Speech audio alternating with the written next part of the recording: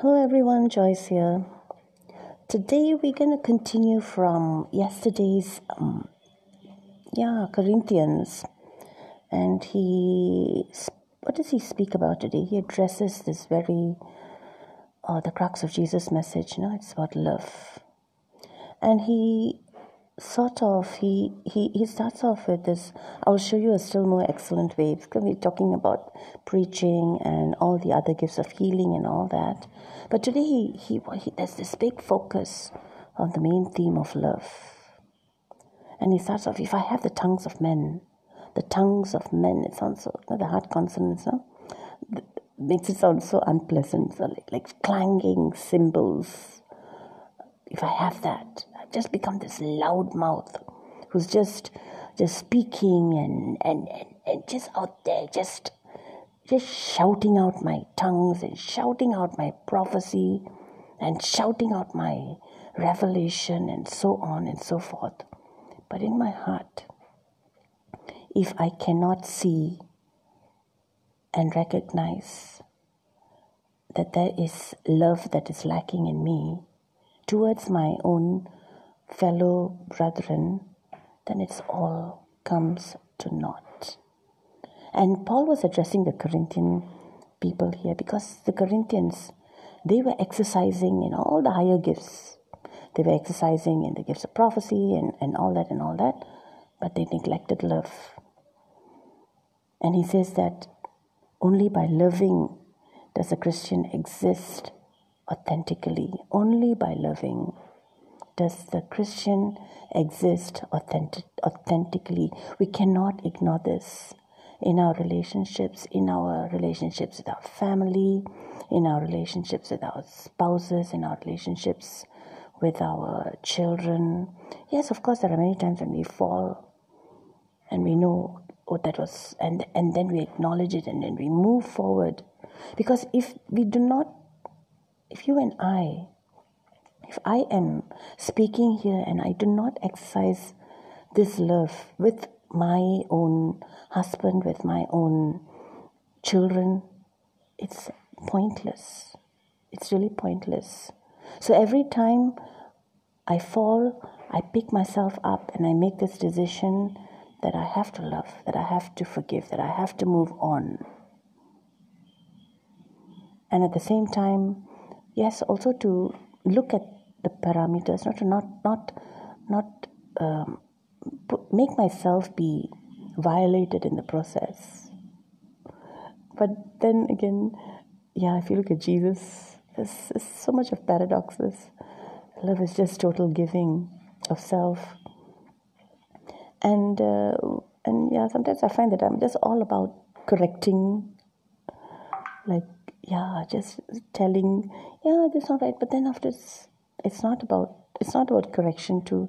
It's about, I think we've heard this many times, that when we ourselves practice and we personify love, who would not want to model us? Who would not fall in love with us? So preaching will only go for that 2 or 3 minutes that we speak, but then love carries it even further.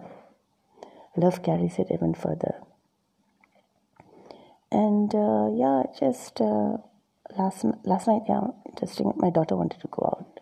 Shekina wanted to go out for a drive, and I was like too tired, and I was like, it's 11 o'clock. I'm like, I want to retire.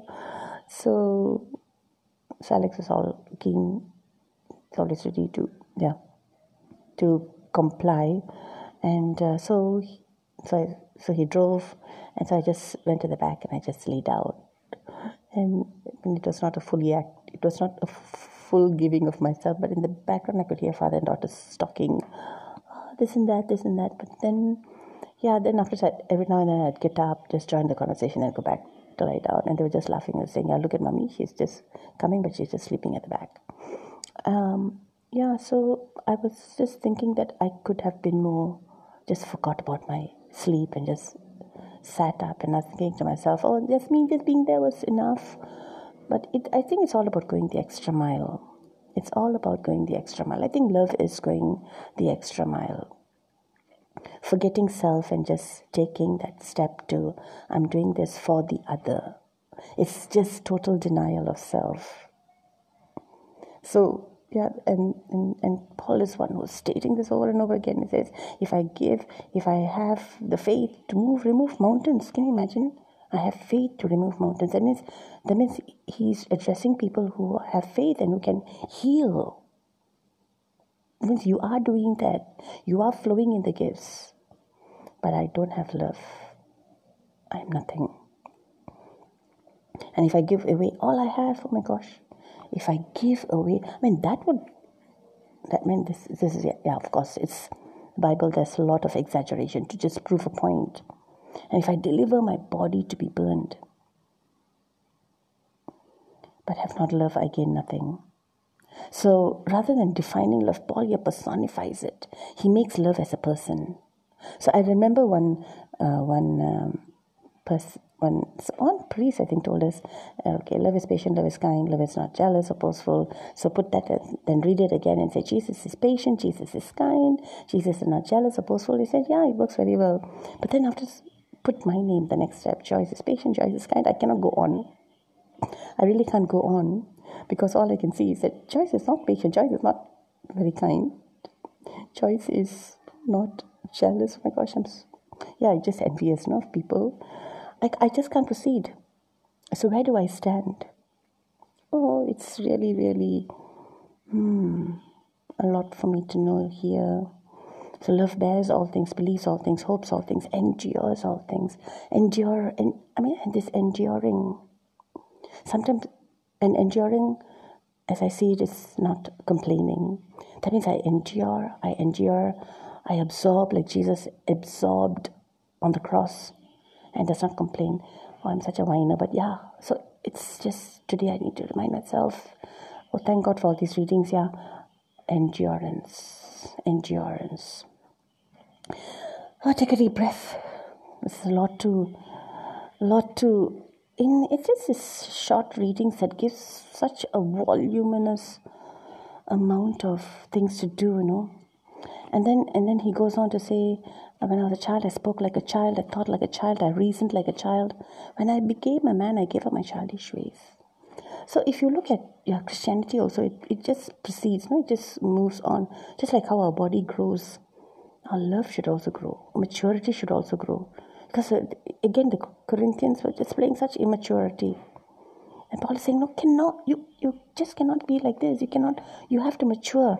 So if I ask myself, as a Christian, from when I was in my 10 years ago from now, has there been any improvement?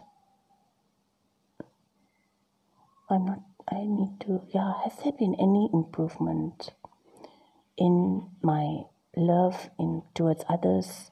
Has there been any improvement? Well, this sounds so sad and scary at the same time. But there is hope for you and for me. There is hope. And that's why we just need to rely on Jesus. And what does the gospel today say? He talks much. What shall I compare the men of this generation? What they like? They're like children. Again, this children repeated, no? That many of us, we've still got these childish ways. We're still Christian children. And sitting in the marketplace, calling to one another, we piped you, you did not dance. So this childish stubbornness, having one's own way. God, give me this. Why is this not happening in my life? Why am I prayed, and it's not answered. And then after, if it's not answered, just close. Okay, that's it. I forget about God. That's what the child does, no? If you don't give it what it wants, just goes to the corner and sulks. How many of us sulk as Christians? God, you did not give me this. I'm so upset and so angry. When I say this, right, I'm just talking about myself. So many times I'm like, so upset. God, how could you treat me like this? So today's gospel reminds us, you cannot carry on like this. For John the Baptist has come, no eating, no drinking. John did not do any of this. Then they said he has a demon. The Son of Man, he comes and he eats and drinks, and you say, behold, a glutton and a drunkard and a friend of tax collectors. Yes, wisdom is justified by all her children. So rejection of wisdom means that when my eyes see only what my mind wants it to see. I will only see what I want to see. Other things I reject because that does not work well or go well for my life at this point. My life is too comfortable, so I cannot have that. So, and this last part, it's not about who or what is holy, but uniting ourselves with those we think, in inverted commas, are unclean. It's just that embracing everyone. That Jesus was eating and drinking with gluttons and sinners. Jesus is not a glutton and sinner, but he embraced them. And there's no judgment. So yeah, Lord, help us in this journey today, just that love aspect. Lord, help me, Mama, help me, because she's just this perfect epitome of love too, giving up her son. Amen, and have a great day, everyone.